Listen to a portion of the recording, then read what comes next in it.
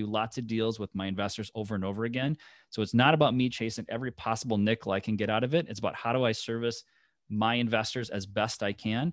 And for that, I will be compensated and appropriately over the long run. Hello and welcome to Pillars of Wealth Creation, where we talk about creating financial success with a special focus on business and real estate. I'm your host, Todd Dexheimer. Now, let's get to it. Hello and welcome back to Pillars of Wealth Creation. I'm your host, Todd Dexheimer. With me, I've got Drew Whitson. Drew, how are you doing today? Hey, Todd. Thanks. Doing well. Awesome. So Drew was on our show, episode 184. 184. So if you haven't listened to Drew, go back to episode 184, check it out. A ton of great information on that episode. It was a blast talking to him. And I wanted to bring Drew back on because I think what he's done is pretty impressive as far as building his investor list and among other things. But I wanted to bring him on. And Drew and I also have partnered on a few deals here. And we are neighbors, which is great too. We found out we were neighbors a couple of years ago, and our daughters were biking to school together, and yeah, it's been pretty cool. So Drew, why don't you give our listeners a bit about kind of your background and what you're doing today? Sure. So I come from kind of very traditional, not too surprising background. I started out doing single family homes back when the housing crashed in 2007 to 2011 ish. And back then, everyone was telling me what a terrible idea it was, right? So you never know. I've told people over and over again, no one's ever, if everyone agrees that your investment strategy is perfect, you're probably not. It's probably too late. Yeah. You got to go in and find an opportunity where there's value that needs to be created. And if everyone thinks it's a great idea, it probably isn't. So, so I started in single family homes. I come from a corporate finance background. I got my MBA from University of Minnesota. Started in investment banking. I worked at a big retailer here in the Twin Cities doing corporate finance for a decade and ran building a parallel portfolio. I eventually moved into a lot of joint venture deals here in the Twin Cities. And then once I ran out of money, I sort of discovered syndication and started raising capital from investors.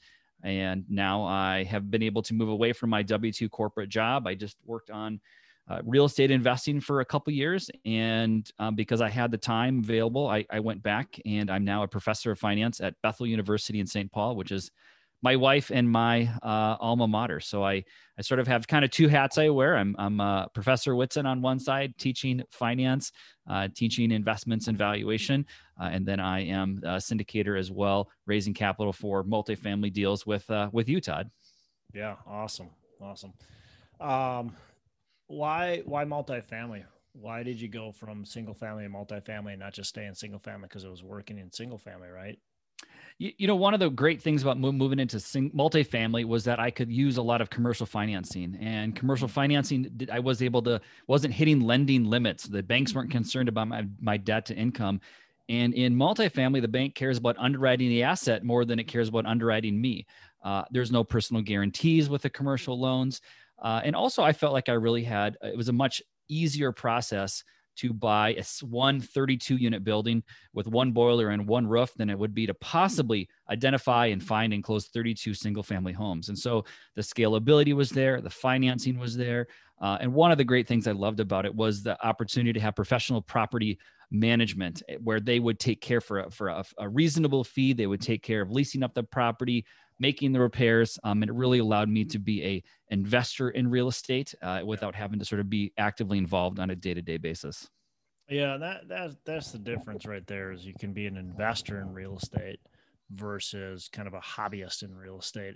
Single family, not that you can't do it. It just a lot more challenging, right? To be a true, I would say, investor in that. So yes, yeah, definitely. So syndication, you started doing joint ventures, you said, and then you transitioned into syndication. What everybody wants to know is, well, how do you raise money? And I wanted to get into that with you because I think you've done an impressive job, and I would call it the non-traditional way, even though it is truly the traditional kind of way, probably. So let's talk about how you've been able to scale your syndication business? Maybe why first did you choose the syndication route? And then let's go into that. Sure. Well, one of the reasons I chose the syndication model was that I simply don't have enough capital to do all the great deals I see out there. I see great deals, I see great prices, and I know that there's opportunity to make money, but I don't have enough money to do all these deals. And so syndication was a way for me to continue building a portfolio in partnership with my investors. So I sort of stumbled on syndication, a couple of years after doing some of our joint venture deals, until I just realized that there was a way for me to take other people's money legally and use that within a structure that allows me to be compensated for the putting the deals together and having them executed well. And so that was kind of one of my reasons. I just didn't have enough capital to do all the great deals, and syndication allowed me to start bringing in, my first syndication really was just sort of friends and family. It was people that knew that I had been working in real estate for several years, had been successful, had invested in a lot of deals locally. And so for me to ask them to invest was asking them to invest alongside me in markets I'm already invested in the kind of deals that I already own. So it was a pretty easy request to sort of have people kind of come around me. It was sort of my first ring network. It was people that know me, had known me for a long time. And that was easy to raise capital through because they trusted me and I had already demonstrated that I was willing to take on the risk alongside them. So that's a huge, first step or nervous thing when you talk to a lot of people who want to do this business. They don't know, how do I approach my friends and family, and how do I go about doing that without offending people or without making them want to run the other way? Do you have any strategies there, or take us through maybe how you did it? What do you think on that process?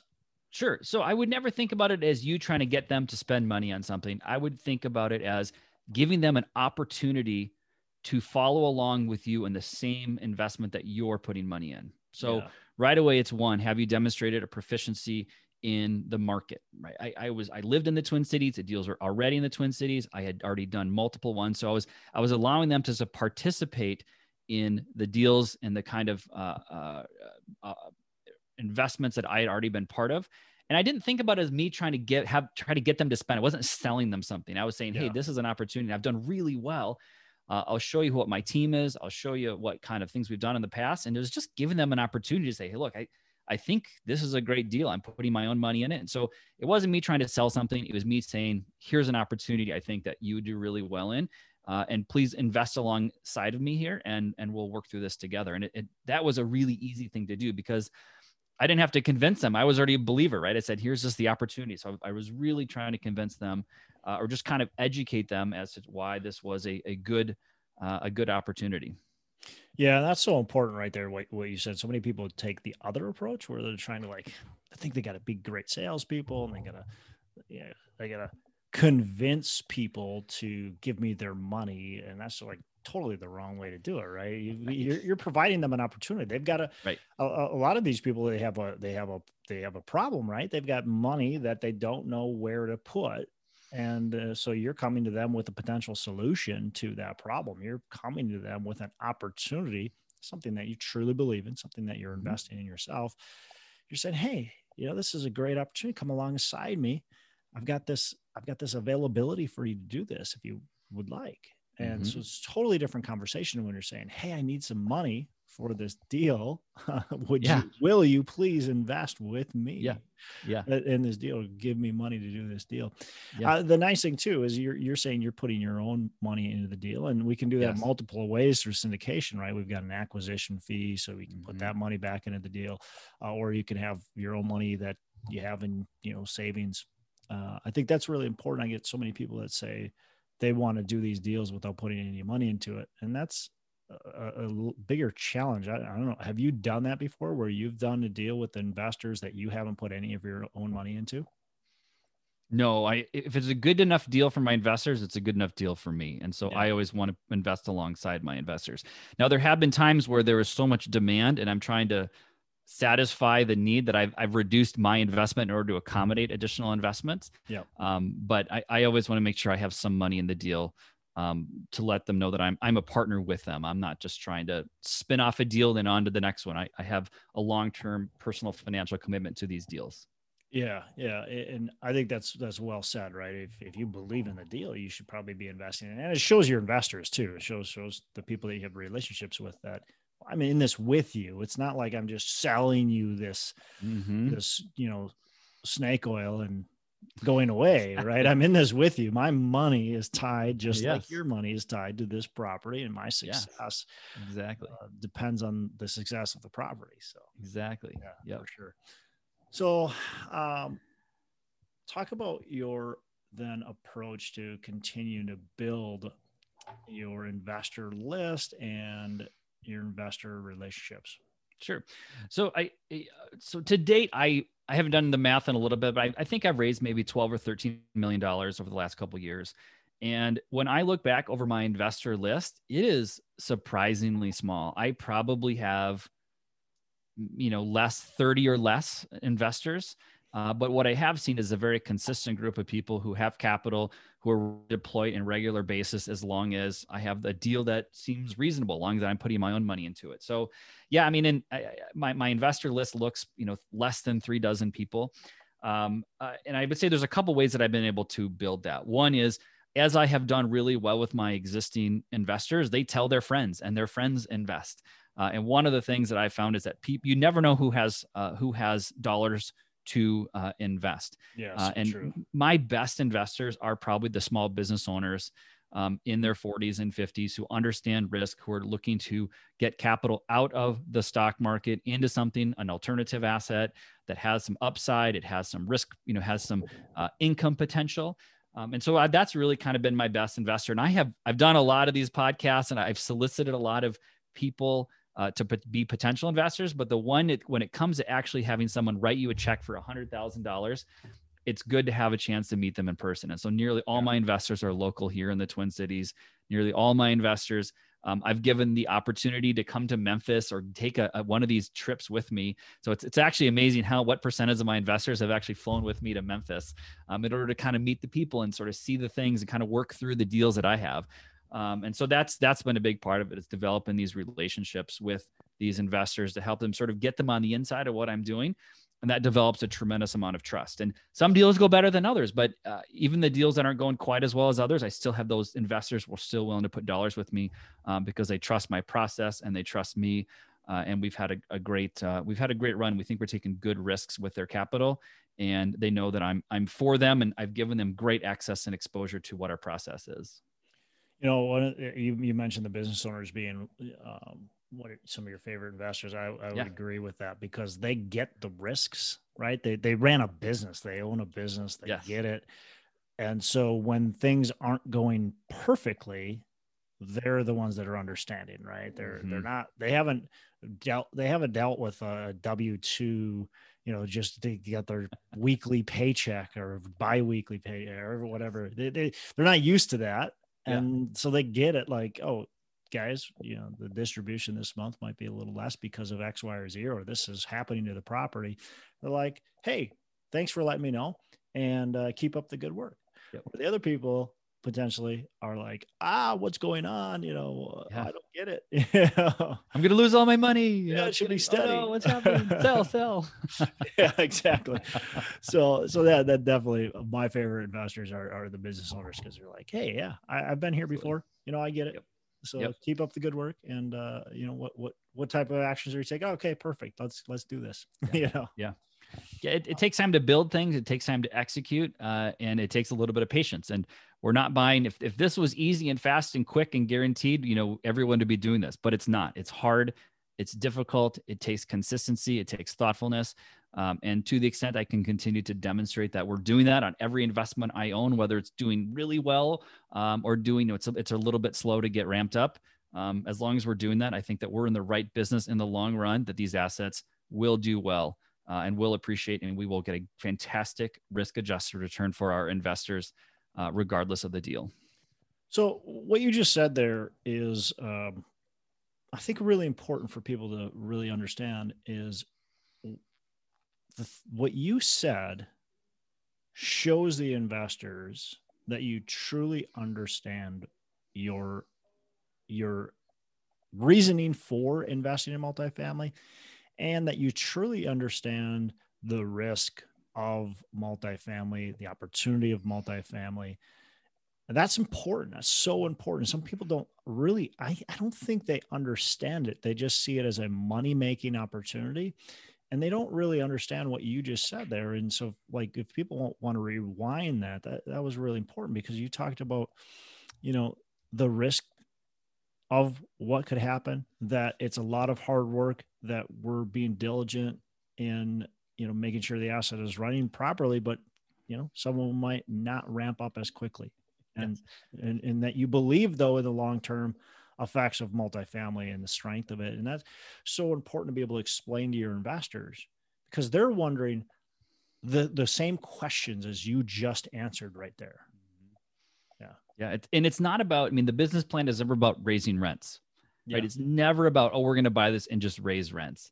And it's about, how do you strategically manage your capital deployment? How do you tackle deferred maintenance? How do you run an expense line item? How do you finance it correctly? How do you manage your working capital, right? You are running a very large, complex, debt heavy, cash flow intensive business. And so you need to be well-versed across the entire P&L, across the entire financing, the property management, the capital deployment. It's never just about finding opportunities to raise rent. It's about building an entire business to create cash flow and value. And if you are considering investing with a syndicator, they should be able to articulate all of those points very well across the board. It's never rents are below market, we're going to raise rents and everything's going to be cheery and fine, right? There's a lot of components that have to go into this. So while I encourage people to get into this business, you need to make sure, if you're looking to invest, that you're partnering with syndicators that have an ability to articulate these kinds of risks, have the experience, have the sort of wherewithal and visibility to what's happening in the industry in order to have this deal execute not just good, but excellent. And there's a big difference between that. This business has a lot of tailwinds that help. You can be kind of a yo-yo and still be sometimes successful in this business, but it's the people that can take that business plan and execute well consistently across every facet to make this investment strong. And those are the ones who really separate themselves and will do well in the long run. Yeah, so valuable. And like you said, this business is sometimes a yo-yo that's got tailwinds. A lot of people can get in this business and do well as long as the market allows them to, right? They can still make a lot of mistakes and still look like they know what they're doing. But the true test is when times get rocky, how are their investments doing? And if you're just focusing on solely raising rents, we're only looking at that aspect, as you said. Right. Potentially, can you be successful? Yeah, if the tailwinds are right, but if they're not, and that was your only focus, well, that's it. You're done, right? You're not going to make any money on the deal. Exactly. And your investors' money's at risk. So, you have not been huge on social media. You've not been huge on being a part of a ton of podcasts. You've been on some, but you haven't been like all over the map. You don't have your own podcast. You don't have your own YouTube channel. You're not an Instagram, whatever star, and none of that stuff. You don't think this face could be a social media influencer? I didn't say you can't. Instagram. I didn't say you can't be, by the way. Your wife thinks you're beautiful. That's right. So with that though, how do you grow your investor list? Like what are you doing to build relationships and then to sustain and grow those relationships? What kind of things can other people do to replicate kind of what you, because not everybody, by the way, not everybody wants to have their own podcast. They don't want to be all over social media. They don't want to write blogs all the time.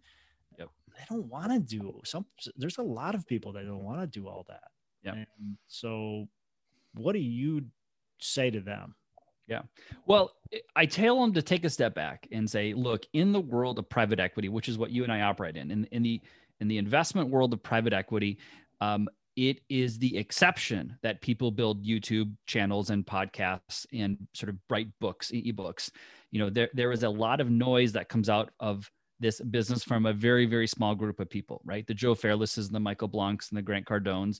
You sort of think these guys sort of rule the roost in terms of dollar spent and doing deals.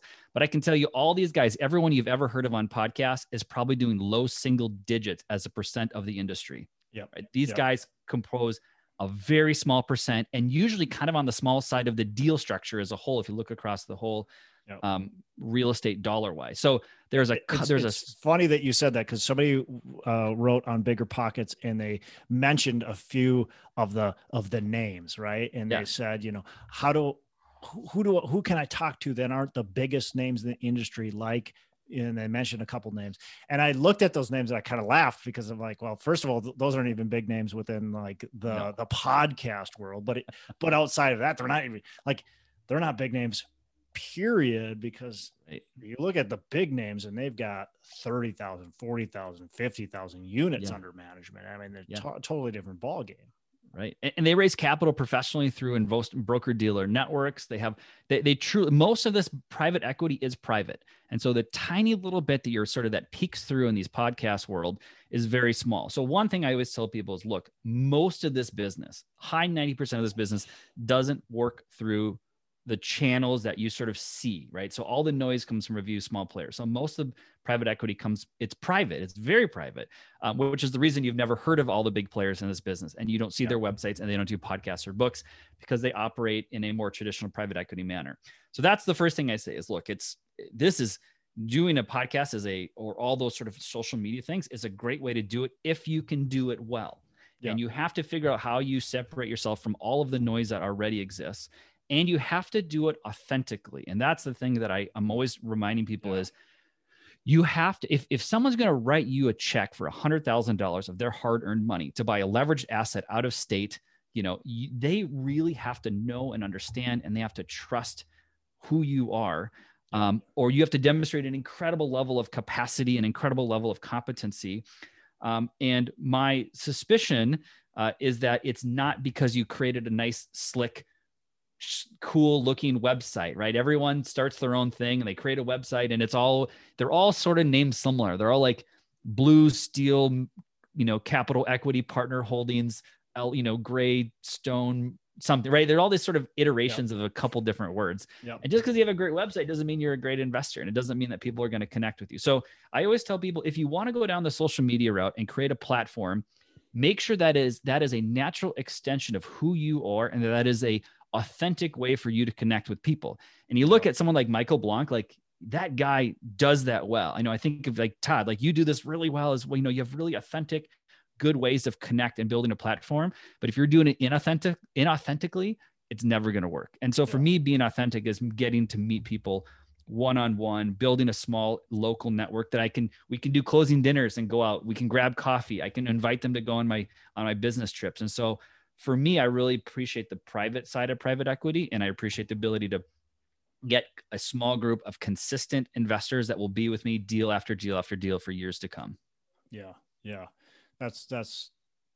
I mean, that's the thing is, as you said, like most people coming into this business, they see what's public, what's out there, what's published. Right. So they're seeing the podcast, they're seeing this stuff, and they're being told to do that because it's worked for, so the people that they see.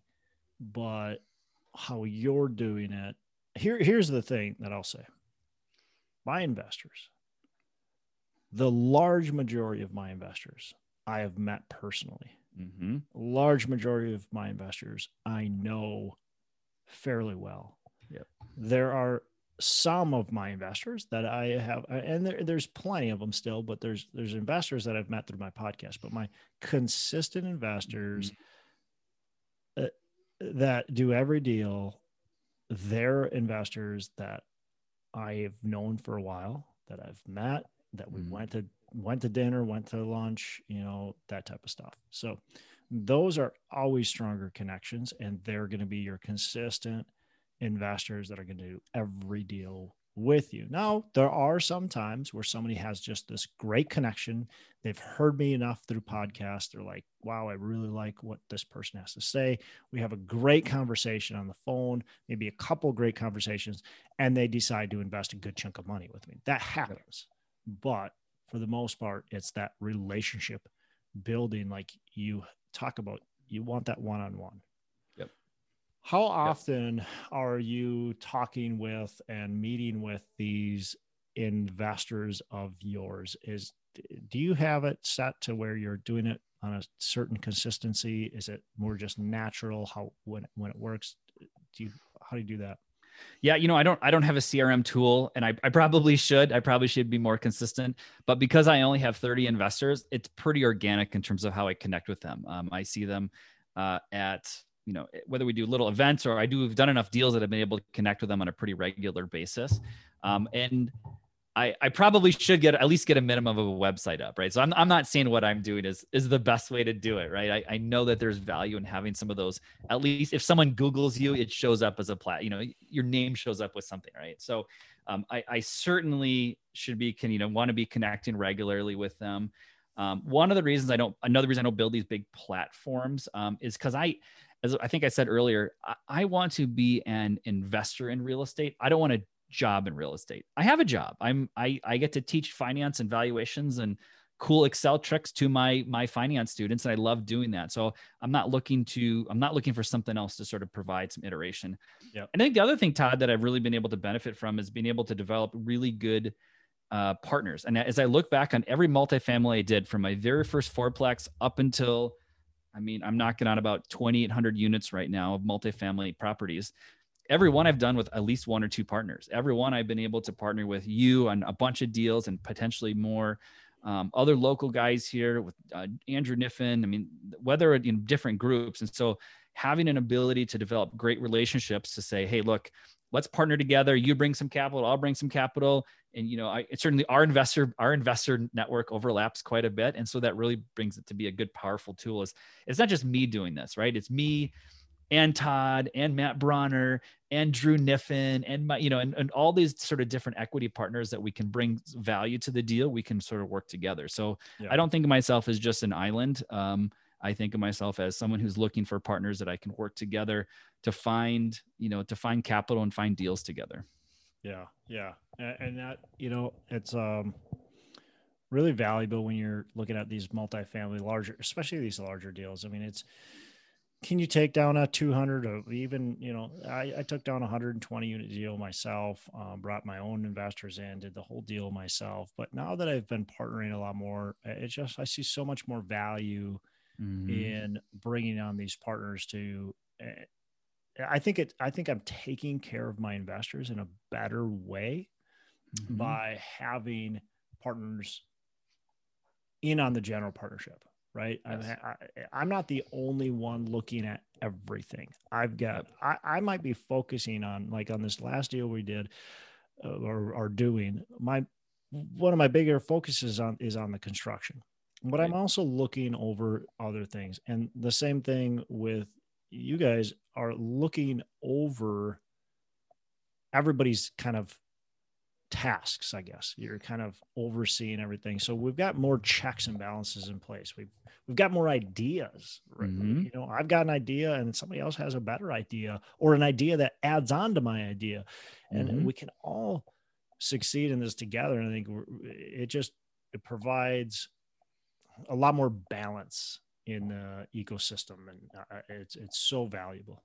I agree. I've often had my investors say, why don't you just do this yourself? You certainly could. And I tell them, while I would probably personally make more money doing deals without partners, I can tell you it's better for my investors if I have multiple people like a Todd doing a deal with me because he thinks he has different experiences than I have. And their money is better off. My investors will be better off if I take on partners. And in the long run, if they do better, I'll do better. We're not trying to hit grand slams every time. I just want to build a long-term business that I can do lots of deals with my investors over and over again. So it's not about me chasing every possible nickel I can get out of it. It's about how do I service my investors as best I can. And for that, I will be compensated and appropriately over the long run. Yeah. Look, if we can do, 10 base hits and a double and maybe a triple, that's better than one home run, two home runs. And a couple strikeouts, right? That's true. So, exactly. Awesome. Well, I think one thing I want people to really take out of this is the relationship building aspect that Drew, you bring to your investors. You mentioned the investor dinner. I know after every closing, you bring your investors together and have a dinner with them. Your investors go to lunch or have coffee or whatever with you, and you build true relationships with your investors. And I think that's lacking it with so many people that try to go the platform route. They don't really treat their investors as more than just a transaction, right? They're not building a relationship. So that's what they're going to get. They're going to get a transaction. They're going to get a lot of people that don't ever do the transaction because they don't feel that connection. Maybe they felt the connection when they heard them on somebody else's podcast or they heard their podcast, but maybe they either stopped listening to their podcast or they haven't heard from them in a long time because they didn't, they listened to the one podcast when they were on, Michael Blanc's podcast. They heard them and they're like, oh, I connect with that person. So they connect with them. They have this great conversation. And then when's the next investment come up? Well, maybe it's 6 months down the road. Well, if you don't invest in that, you never hear from them again. And all of a sudden they never invest. You're doing it differently. You're building relationships. You've got a small amount of investors, but that's so impressive because so many people have, 300 investors and they're not even able to raise as much money as you are with the 300 investors because none of them have relationships with them. So that's what I want people to really gather out of this is you've got to build strong relationships. You've got to make sure you're paying attention to your investors and taking care of them. Yep. And really one of the ways that you can do that is letting your investor know that you're looking out for them by, I recently had a conversation with an investor who was, well-capitalized, looking to invest, and they had a large amount they wanted to put in. And I had said, look, I appreciate that large amount of capital you want to invest, but I would be more comfortable if you put in a smaller amount because I want to make sure this is the first time they've invested in these kinds of deals. I said, I want to make sure you are comfortable with the communication, the investment. I said, I appreciate the confidence and being able to put some capital into this deal, but I want to make sure this is a good fit for you. And so I often encourage people, my first time investors, to say, look, why don't you just put the minimum in on this deal and then see if this works for you. And then I'll let you put in more later. Or I'll say, look, I'm working on a deal right now. Why don't I just follow along? No pressure. We'll just go through this deal. You won't invest and then we'll get you on the next one. And so I'm oftentimes trying to communicate to my investors. I'm trying to slow them down if they're excited. I'm trying to sort of make sure that I know it's appropriate. So I'm always trying to communicate that I'm thinking what their best interest is. And I've had investors that I say, look, I don't think this is a good fit for you. Like, I don't want your last $50,000 in your college kids fund. Right. So I try to filter my investors. So I tell some people, no, I say, I want you to slow down and do a smaller amount, or I say, let's do it later. And I think that helps develop a lot of trust with them. And it makes sure that I have the right 30 people in my investor list as well. So there's a lot of things you can do to make sure that you truly treat these as not just dollars coming in, but it's a long-term partnership, and that you can communicate that you're trying to look out for them, even if it means taking less money for them, or even if it means telling them, why don't you wait till the next deal and then we'll get you on board and we'll spend some time together and get you comfortable with what I'm doing and educated so that they know what they're doing when the next opportunity comes around. Well, I think that does a couple things. First of all, it builds that trust, right? They respect you because you're not just, they see that you're not just trying to grab their money, right? So they wanted to invest 300K and you go, whoa. How about we do 50K on this deal, not 300. Let's look at the next deal after that, or maybe even after that one to put a bigger chunk in. So they see that, they respect that you're trying to protect their money. And I think the other thing too, especially is if you're telling them that they can't invest in that deal, or they can only invest 50K, is you're giving them that desire to invest in the next deal. They're missing out on this first deal, and they're like, I really want to put my money in the next deal. And so I think you're also just helping build and strengthen that relationship and getting them hungry to do the next deal. For sure. Yep. Absolutely. Cool. Well, Drew, anything else that you want to leave our listeners with as far as raising money, or really any last words? Yeah, I mean, one of the most effective things that I have done is been able to meet people in person. And I appreciate Zoom and I appreciate phone calls, but simply just getting yourself out there and trying to figure out, getting yourself in front of people as being able to communicate your story and what you're an expert in. If you're trying to raise capital, I've spoken at a lot of meetup events. That's been very effective for me raising money.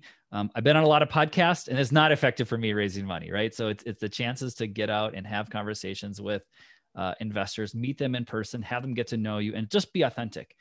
Be authentic, be who you are, because you can't out Grant Cardone. You can't out Michael Blanc, right? And no one can be Todd. So don't try to replicate other people's success. Be authentic to who you are and find ways that reflect your personality, because that is what will attract capital to you and will get those investors' trust. I like it. I love it. Well, Drew, thanks. I appreciate you joining us again on the show. And again, anybody who wants to listen to Drew's first episode, tons of great information on that show. That's episode 184. Go back and take a look and listen to that too. So, Drew, you have a fantastic rest of the day. Great. Thank you, Todd. Hey, thanks so much for listening. I appreciate you being a loyal listener. I would love to have you go on to our Facebook page and subscribe, give us a thumbs up, go on to iTunes or wherever you listen and give us a rating and review. Don't forget to subscribe. Your rating and review just helps us push this out to more and more people and continue to grow our audience and hopefully positively affect a ton of people out there that really need this and want this. So the other thing I've got for you is a free ebook on my website. So go on to venturedproperties.com, and download our free ebook on real estate and on syndication. And I've got some data points in there, some really good stuff for you. So I'd love to have you take a look at that. It's free. I'm not expecting anything from it. And also, look, if you want some help in multifamily, want some help learning, growing, getting your business off the ground, I would love to talk to you about what it would look like to work with me potentially and see if that's a good fit. So you can go to coachwithdex.com and check that out, and we can definitely have a call. Thanks a lot for listening. You make it a fantastic rest of the day. I'll catch you on the next episode.